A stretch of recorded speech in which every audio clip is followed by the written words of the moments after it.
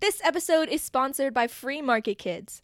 Join the league of families who are transforming family time into unforgettable Bitcoin learning experiences. With our HODL Up Bitcoin mining board game, you're not just playing. You're building bridges, creating memories, and unlocking the brilliance of the future one block at a time. The fiat currency incentivizes and promotes inequality and a social dislocation. And I was very skeptical, honestly, of coming into Bitcoin. Hey, everybody. Welcome to Orange Hatter. Andi, thank you so much for spending an afternoon with us and sharing your Bitcoin story. Thank you. It's great to be here. Let's jump right in. Can you tell us a little bit about your background? I am a founding partner at Ego Death Capital. So we're a venture capital fund that invests in companies building in the Bitcoin ecosystem. I grew up in Australia, studied maths and economics, ended up working with Goldman Sachs, first in Australia and then New York for nearly 8 years. I took a bunch of time out, traveled, did a few different things before co-founding the fund with Jeff Booth and Nicola Chuga early last year. Sounds like a very, very exciting life so far. Let's dig deeper. So you started with Goldman Sachs, and you mentioned that you travel a bit. When we talked last time we were at Bitcoin Park, you mentioned that you were an exchange student to China. I wasn't an exchange student, but I studied Chinese. I spent some time there. So I first went to China with my high school orchestra in 2005, I think, 2005. And we did some performances in different cities in China and kind of did little exchanges with other orchestras, which was really cool. And then I studied Chinese a little bit in university. And then basically I had some time between university and starting work, which is when I did my first really, really long stint of travel. And part of that, I was in China for a couple of months in the South, just studying Chinese and just living there. So are you still speaking Chinese today, or do we give Sadly, it back to I could probably get around if I really needed to. I've since been living in Spain and Mexico, and so the focus was more on Spanish. And probably the next language I'm going to learn is French. I also speak German. My mom's German. But maybe I should pick up Chinese again. I really did enjoy learning it. So when you are traveling around the world, you must have experienced such different cultural beliefs and even just everyday approaches. Do you think that may have helped you understand Bitcoin when you first encountered Bitcoin? I think definitely. And also, I guess I grew up, I always saw there was something wrong with the world. I always saw that the world was very, very unequal. I couldn't really understand how it was that some people in some parts of the world could have so little. And my family wasn't rich at all, but growing up in Sydney with good public infrastructure, public schools, everything in the context of the world, I was very, very privileged. And that to me just never really made sense. And so I always had this passion, I guess, for understanding that and understanding it really at the root cause. So I did study development economics in university, a lot of which to me just seemed very superficial. A lot of the talk was, okay, well, if you invest X or if you do Y development program, that's what helps development. And it was always like, well, but you're just talking about treating the symptoms. Like, what's the root cause of this? And a lot of it that I was understanding at the time was around governance and corruption. And certainly that I've traveled throughout a lot of the developing world, a lot of Africa, Latin America, Middle East, Eastern Europe, Asia. And so I definitely learned a lot through that. And I think you really see, I guess as a traveler, you don't always necessarily go deep in terms of what, like particularly the banking and access to the financial system. But you certainly see and understand people, and it becomes very, very natural to have a very global perspective as opposed to seeing the world necessarily just from the perspective of how I grew up. Yeah. Can you tell us a little bit about the first time you came across Bitcoin? I first came across crypto in 2018 when I left Goldman and was spending time in Berlin with a lot of the crypto people. And I think I got a little lost in the weeds, or not in the, there was so much. And I was like, none of this makes sense. Like all the use cases you're talking about don't make sense. And so I didn't get through to Bitcoin at the time. So I was kind of put off by the whole thing. I was like, this seems ridiculous. Anyway, and then it was really a couple of years later talking to Jeff and Nico about Bitcoin specifically and realizing how it tied in a lot to what I had been seeking for is really understanding this global problem of inequality, of corruption, of governance, of all of these issues, and understanding that the money really is the foundation of that, and is the root cause, potentially, the inequality, with the US dollar being the reserve currency with fiat. And so it's sort of, as soon as I heard the story around that, it just instantly clicked for me that it fits so well into all of these issues and ideas and areas that I'd been exploring my whole life. So when you first came across Bitcoin and you're making those connections, were there specific people who came to your mind, or stories, or something you observed through your travels that particularly jumped out at you when you were making these, like connecting all these dots? I think less my travels, certainly my travels. I think what was more was the study that I had done around corruption and governance, and just seeing and seeing the international financial system, so the way that IMF works, the way that World Bank works, lending to countries, putting them in these positions of servitude effectively to the global financial system, and this kind of process of extraction. And effectively, it incentivizes governance, corruption, it incentivizes civil conflict. And it's all coming back to this sort of currency that is driving it all, and this system that was driving it all, and this system of power, corruption. And so the concept of having a currency and a value that couldn't be corrupted or manipulated, I think, was really what stood out to me. I'm thinking in my mind, I did a little bit of traveling in my 20s as well, but I always remember this story that someone shared with me. She's an American. She was retired and she was visiting, I think it may have been India, but she was describing how these young men would run up to her and her husband and tell them to please take them home with them, and that they would be their son and that they would love them and respect them. It was like this very active pleading, not just, can you please give me some money, but it was, can you please get us out of here, kind of thing. And I always remembered that story when she shared it with me. So can you think of any examples of something similar that you had experienced in all the different places that you visited? It's funny because I actually, in a way, I've seen so much poverty, and at the same, like, I traveled through India. I've traveled through places with what people would consider very extreme poverty, but actually some of the social dislocation I see in the US is actually worse. I still remember I had been in India. I'd spent a couple of months there, and I was shocked when I got back to New York, and I was in Brooklyn and seeing the homelessness and the desperation of the people in Brooklyn. And that to me was like, there's something wrong with the system. There's something wrong if you have the richest country in the world, and yet the level of social dislocation, of destitution, of poverty, is like people just on the street. I remember seeing this man near my friend's apartment, this old man in a wheelchair, just like slumped over. I guess he was a drug addict. I don't know. And it was just like, how can we as a society let this happen? Because actually, in a lot of developing countries where they have nothing, they actually have so much more in terms of social structures. So I still remember when I was traveling through Africa, I had my main camera, which was like a SLR, and then a little camera. And often when I would go, if there'd be kids around, I would just give them my camera, the little one, and they would play with it and have so much fun. And people were like, oh, well, wouldn't they steal it? I was like, no, just because they're poor doesn't mean they steal. Like, they have values. Actually, a couple of times I forgot it almost as I was leaving. And like, I had a kid come up to me and be like, your camera, your camera. I was like, oh, I'd almost forgotten.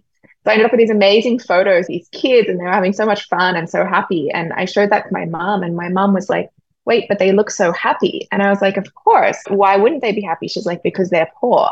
And I was like, well, just because they're poor doesn't mean they're unhappy. And actually, some of these people are richer in terms of they have a community, they have they go to school, like they have friends and family. And so in a way, it was less seeing that. It was more than being like, wait, there's something wrong with the US as well, and the Western structure. And as I continued to go down these, really understanding the root cause of so many problems, and you realize the fiat currency just incentivizes and promotes inequality, and it promotes all of this social dislocation. And I was very skeptical, honestly, of coming in to Bitcoin. I know people talk about, oh, Bitcoin fixes this, and I've been very, very skeptical of that kind of, oh, well, it seems too simple. But the more you get down to this root cause of this is like you have money at the foundation, just creating this inequality, and that's like the worst of anywhere in the world, almost in the US. That is a really interesting observation. I have been thinking about how poor we are in the US in terms of support. I feel that we're so set on having our independence that what we give up is the community. And if we have 100 people trying to make it on their own versus 100 people working together, you have 100 lonely and desperate people versus maybe 100 happier and more hopeful people. Yeah. And that's not to say, I mean, that's not to say that, oh, it's fine to be poor. Like, absolutely not. On the other hand, I met this man in, must have been rural Malawi, this tiny little town in Malawi, where of course all you see Coca-Cola trucks everywhere, by the way. It is crazy. You're like the middle of nowhere and there's a beautiful, perfect Coca-Cola truck going past. It's wild. And I can go into that as well. But I met this man and he had a sewing machine, a beautiful Singer sewing machine. He was a tailor, like he was fixing clothing and was there with his wife, but he had been working in a mine nearby and had been really, really badly injured and basically got this one little piece of money as settlement and was trying to live off it, but it was almost gone. And there was just this like, it's like, what's he going to do? He's injured. There isn't the same support that there used to be in communities. And all of this sort of Western social dislocation has arrived there. And so it's just really varies. And he was just such a lovely, lovely man. I have this beautiful photo of him. But I was really worried for his future as well. Okay, so what about those Coca-Cola trucks?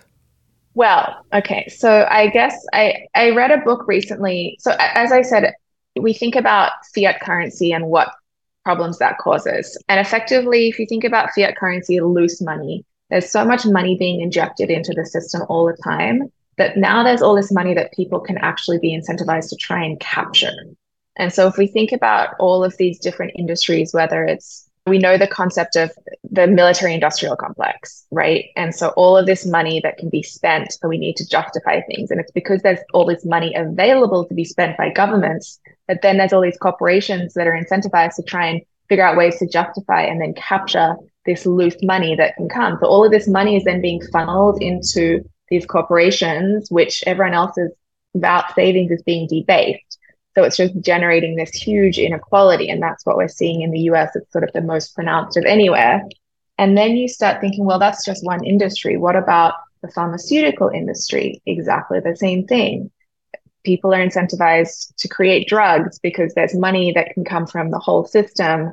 And then you go to, okay, what about the processed food industry? And I recently read a book called Ultra Processed People, all about the processed food industry. And the same thing, they're incentivized to try and capture wealth. And because of all of this loose money that's basically going around the system. So we think, well, more money is good because it helps people, but actually it creates all of these really terrible incentives. So now you have a situation like in Brazil, all over, where people like Brazil and Africa, obesity is a huge problem because they basically, Coca-Cola saw rates of growth going down in developed countries and figured, where can we get new markets? They went into emerging markets.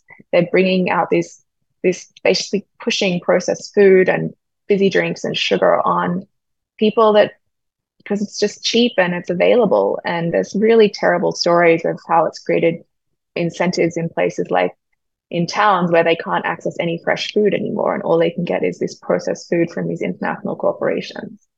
So that was, I just remember being in rural Africa and being like, what the fuck is a Coca-Cola truck doing here? Excuse my language. Like, anyway. And now it's like you start understanding why. It's because of fiat currency and these weird incentives. I have a somewhat relevant story to share. I was visiting rural Kentucky a couple of years ago, and these areas used to be mining towns. And since the mines closed down, all of these people just sunk into horrible, horrible poverty. So I was talking to this lady who works with the town, describing an economy happening locally that was boosted by welfare. And I said, well, what does that mean? I don't understand. And she said, people would get food stamps. And food stamps are meant to be spent at the grocery store because if they got cash from the government through the welfare system, then they would go buy drugs because drugs, alcohol, they're rampant over there, the problem. So they would take the food stamps and they would go to the grocery store and buy up large amounts of soda. They will haul them by cases into somebody's truck, and then they will drive them to the local restaurants and sell them to the restaurants for money. And because it was free to them, any money that they got was extra for them. And of course, the restaurants can buy the sodas cheap. So that's how they would funnel money out of the welfare system. And then they use the money to go get drugs anyway. And then the kids would grow up without even the basic knowledge of how to bathe and how to brush their teeth. And I actually went into the Walmart in that area and I was shocked at the condition of the people who came into Walmart. They were horribly deformed physically because they're eating processed food because, food stamps, and they would buy canned food and sodas and then they would go do drugs. And so there was a baby that came in with a family and I looked at the baby and I couldn't believe that it was an American baby. That sounds so horrible because it's not okay anywhere in the world, but just like what you're saying, the disparity between the poor and the rich is so great. And yet these people are being supported. And I feel like in some ways we pat ourselves on the back that we have the welfare system, but the welfare system really hurts them even more. Going back to the fiat system and the soda and the processed food and everything. So yeah, it's very sad. I think it's complex because I don't know that the answer is don't do welfare. I think the answer is so much deeper than that. And it's like the politicians are doing their best. Like welfare is basically trying to treat a symptom, but in a way it's making it worse. But at the same time, it's so complex because the root cause it's like treating an illness, right? They're trying to put band-aids on things, but the root cause of the whole problem is so deep and so hard to treat. And so people that are hopeless and have nothing and trauma and become addicted, it's really terrible. And I think once you start realizing we're not individuals, right? Like we like to think we're individuals, but actually we're a collective humanity and their suffering is our suffering. I think you see it when you travel there and you feel it. It's easy to sort of insulate yourself, but at the end of the day, it's going to come at you one way or another. I notice it in Austin. I live in Austin and there's more and more homeless people. I had a conversation, it's potentially as a result of the opioid epidemic, which is all, and I can go into that more around doctors being incentivized to basically be legal drug dealers. And even now, it's terrible. And at the end of the day, it impacts me because I'm seeing these really desperate homeless people on the street. And I try and sometimes give them money, but it's really sad. And it's not just their suffering, it's my suffering as well. And I feel sometimes powerless, but that's why I think Bitcoin I feel like it's slow and you don't see immediate progress, but it's really trying to address this at maybe a root level. Yeah, for sure. A lot of people ask, when pre-coiners will ask, how long would it take for our system to reset? Because that's our dream, right? As Bitcoiners, we're all hoping that day will be soon. I mean, what do you think? How long do you think it will take for us to get to that point? I hope it's not a reset and it's more of a transition. I know some people want everything to fall apart and cause so much suffering, but I think what we're doing is building a new system that people can over time transition to, and things are going to collapse. I think that's inevitable. That's just history. I don't know. I think it could be a while, to be honest. The US government, well, who knows? I think it's honestly so hard to tell. It's so hard to predict. It's a very It could tough. be years, it could be decades, it could be centuries. Probably decades is my guess.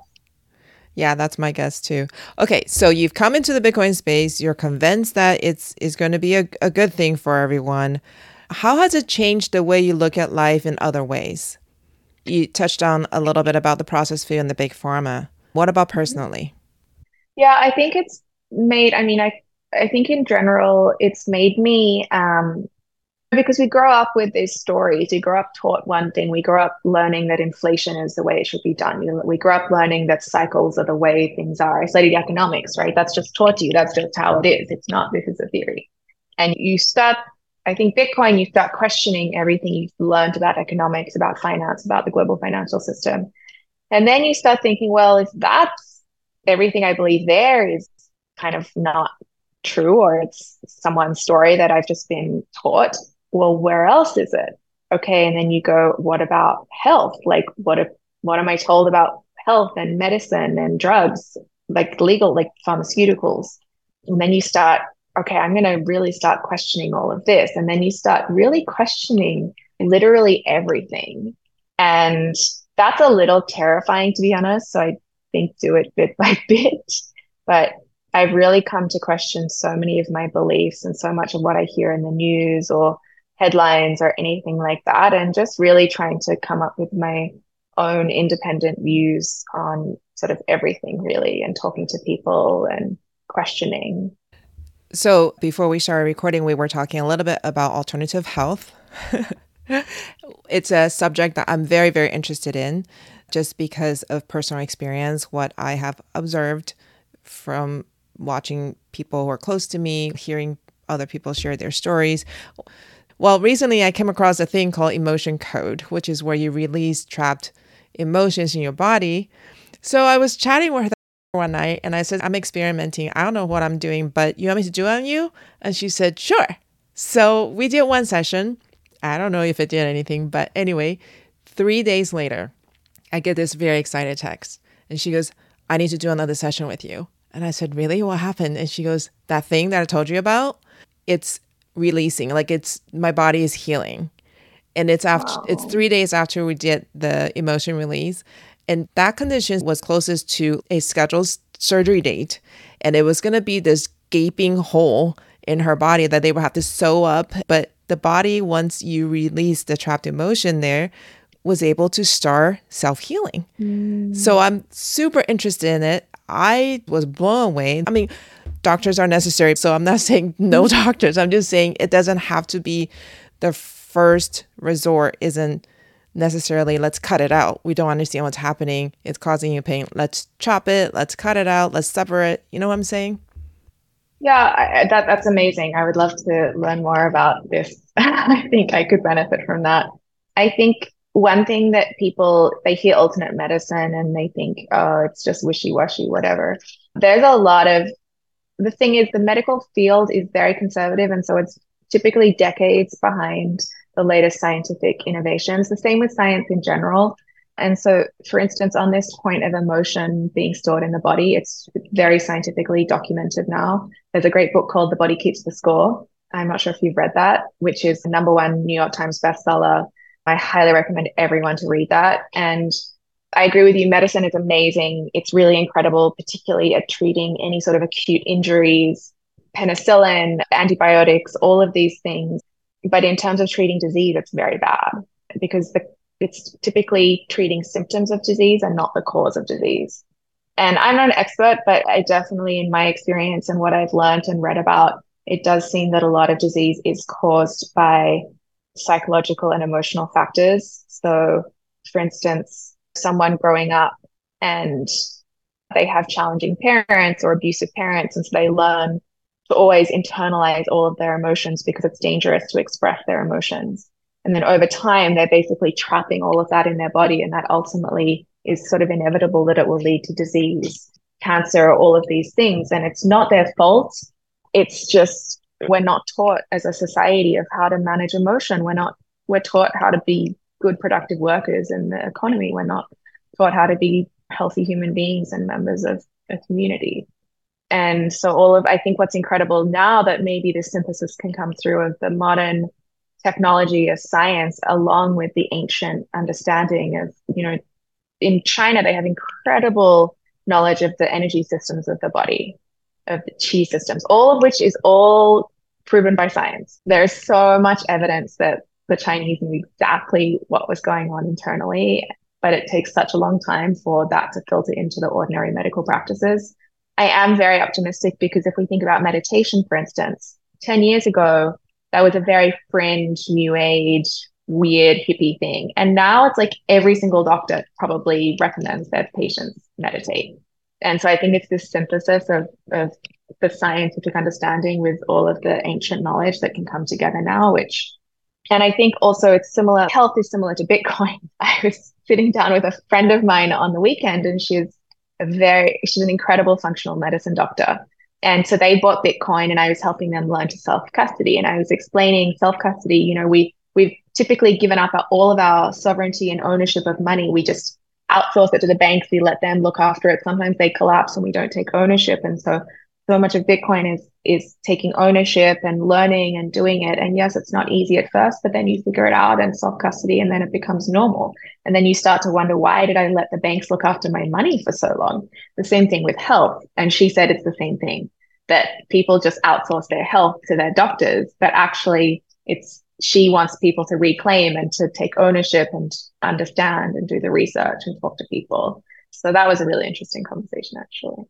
I find that very interesting that an MD would talk to you about that, because a lot of MDs are very upset that people are self-diagnosing. My friend, so she's in functional medicine, and I'm not sure if functional medicine is very, very forward thinking.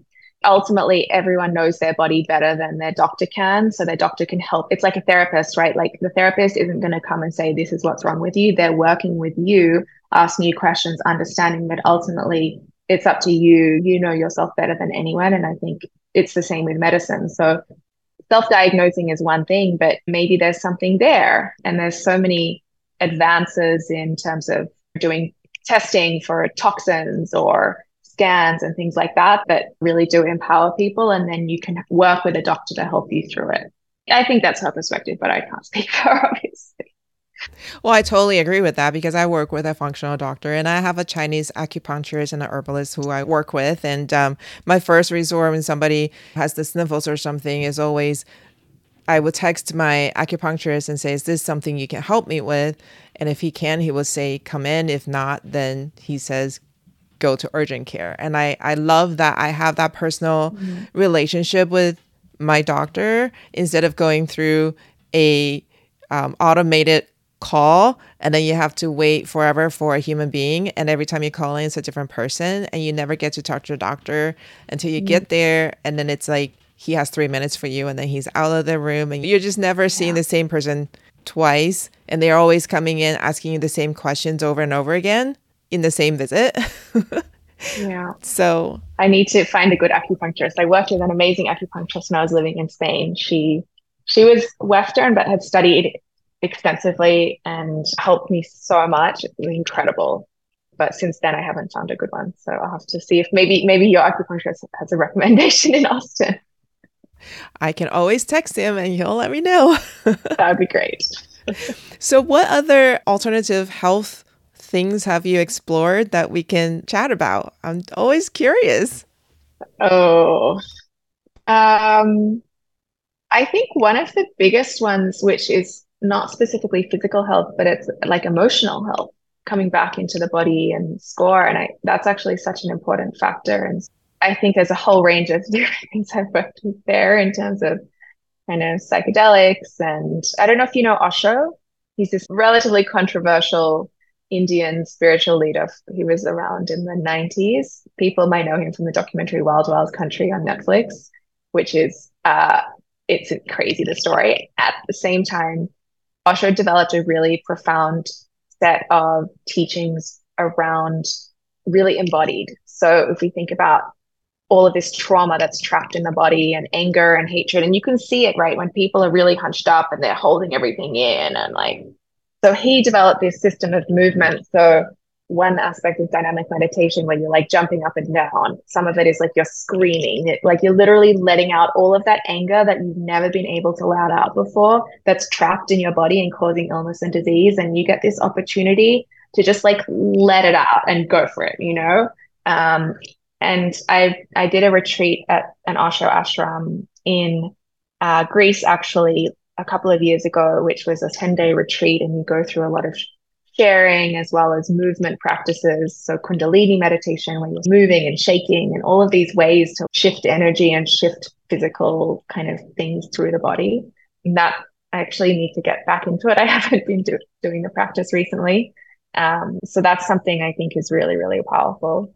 And you mentioned that you also do lunar syncing, and Yes, I was actually very excited this month because I noticed my cycle came on the new moon, which is kind of and then I noticed it was exactly 28 days. So previous month was the new moon, and that's a while since I've been totally synced like that, which is really nice. So and you can think about it both from an evolutionary biology perspective as to why that might make sense, but also from a kind of spiritual perspective, and women just really being these very cyclical beings, these beautiful cycles we go through, and it's very much linked to the moon. And the moon, if we think about from a spiritual perspective, the moon representing the feminine and the sun representing the masculine. And so that's why we sync with the moon.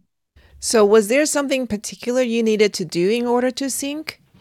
So I didn't. You can do it intentionally so really setting the intention. I think also I think if you're generally in a good place emotionally and balanced, that really helps. That's really important. Obviously, going outside, really being in touch with the moon. So knowing when the new moon is, going outside, if you can, experiencing the darkness on those nights. And when the full moon is out, really experiencing and making sure your body is experiencing the cycles as well, and then really setting that intention for it to happen. And you can sync with the full moon as well. So that's considered like the priestess energy in some lineages. So the priestesses, might be a bit graphic for some, but would bleed on the full moon. And I know you have mostly women listeners, so hopefully we all are used to this. And so that's also a beautiful thing that maybe if you have more of that priestess energy, you may want to set the intention to sync with the full moon. Okay, I'm going to try that. Because I heard about lunar syncing and I knew that was a good thing, but I didn't know how to do it specifically. So I never pay attention unless I was driving on an open road and it happens to be a full moon and I'll say, oh my gosh, it's so beautiful. But then the next day I don't remember what lunar phase we're in. So it's just not something I pay attention to. It sounds like if I paid attention and I set an intention to sync up, that's something that's more or less natural. Yeah. And there is a lot of rituals you can do around the new moon, which are really beautiful. So that's a really beautiful time. It's the feminine time. So if we think about masculine is outward, is active, is bright, there's many other things, but in this particular context, whereas the feminine is the darkness, it's the inward, it's the kind of gentle receiving energy. And so that's the time of the new moon when we go inward. And the full moon, it's like, it's bright, it's sunny. That's why you have the full moon parties. You go out and party. That's also when you're most fertile. So it's not a coincidence that you would probably go to full moon parties at the time you're most fertile, meet a mate and have a child. And so the new moon is more about going inwards. So what's been going, and that's why also when we bleed, we also have the emotion come up. So it's this time of really going into the emotional side, into the feminine side, understanding, listening to ourselves. We can set intentions around what we want to release from the previous cycle, what we want to welcome into the next cycle. So lots of like journaling, meditation, any sort of feminine practices around the new moon is a really beautiful way to acknowledge that as well. That is so cool. Okay, we have a few minutes left. What would you recommend to women who are sitting on the fence about Bitcoin? I think about what you're really passionate about in the world. I think we as women connect to Bitcoin less. Like the guys might be like, oh my God, this is such cool technology. And I'm like, I don't really care. What like I really care about is, I guess, helping other people and making the world a better place. And that's where I really realized Bitcoin really fit in so much with that. And so I think maybe for women, and it's obviously we all have feminine and masculine inside us. I'm not saying it's only women. Lots of men care about people as well. Lots of women are technical. I'm certainly very technical. So I just want to preface that. But I think women do often care a lot about other people and want to make a difference. And so really understanding maybe how Bitcoin and sound money really maybe fits in with things you're passionate about could be a way as well. And I love this podcast of listening to other women's stories as well. And you can let the boys go talk about the technical. I mean, yeah, they can go do the code. And there's some amazing female coders. So don't get me wrong, like Lisa is like amazing. So it's not a blanket rule, but Yeah, we're grossly generalizing here because, like you said, some women have more masculine tendencies, and of course, men have more feminine tendencies, and that's fine. It's just that we do, in general, think a certain way. For example, my husband, when he starts talking about Bitcoin, necessarily he brings in politics and he gets very worked up and upset about all the wrongs that have happened and all that stuff. And like you said, I care about how it impacts me personally and how it makes a difference for people's lives, more just on a personal experience level and less of a systemic and, let's talk politics, let's talk big picture stuff. I get more personal. I'm so happy to have gotten to know you better, and the fact that we can talk women to women about topics that we all experience and share. I think that's so important that we can have this open space to speak freely. I don't think we would be so comfortable talking about lunar sinking if there were men in this space. But it's really relevant, and people like to know. Thanks for joining us today. If the discussion with our guest resonated with you and you would like to dive deeper into the world of Bitcoin, don't miss out on joining the Orange Hatter Women's Reading Club. The meetup link is in the show notes. Also, if there are women in your life whom you think would both enjoy and benefit from learning more about Bitcoin, please share Orange Hatter with them. Until next time, bye!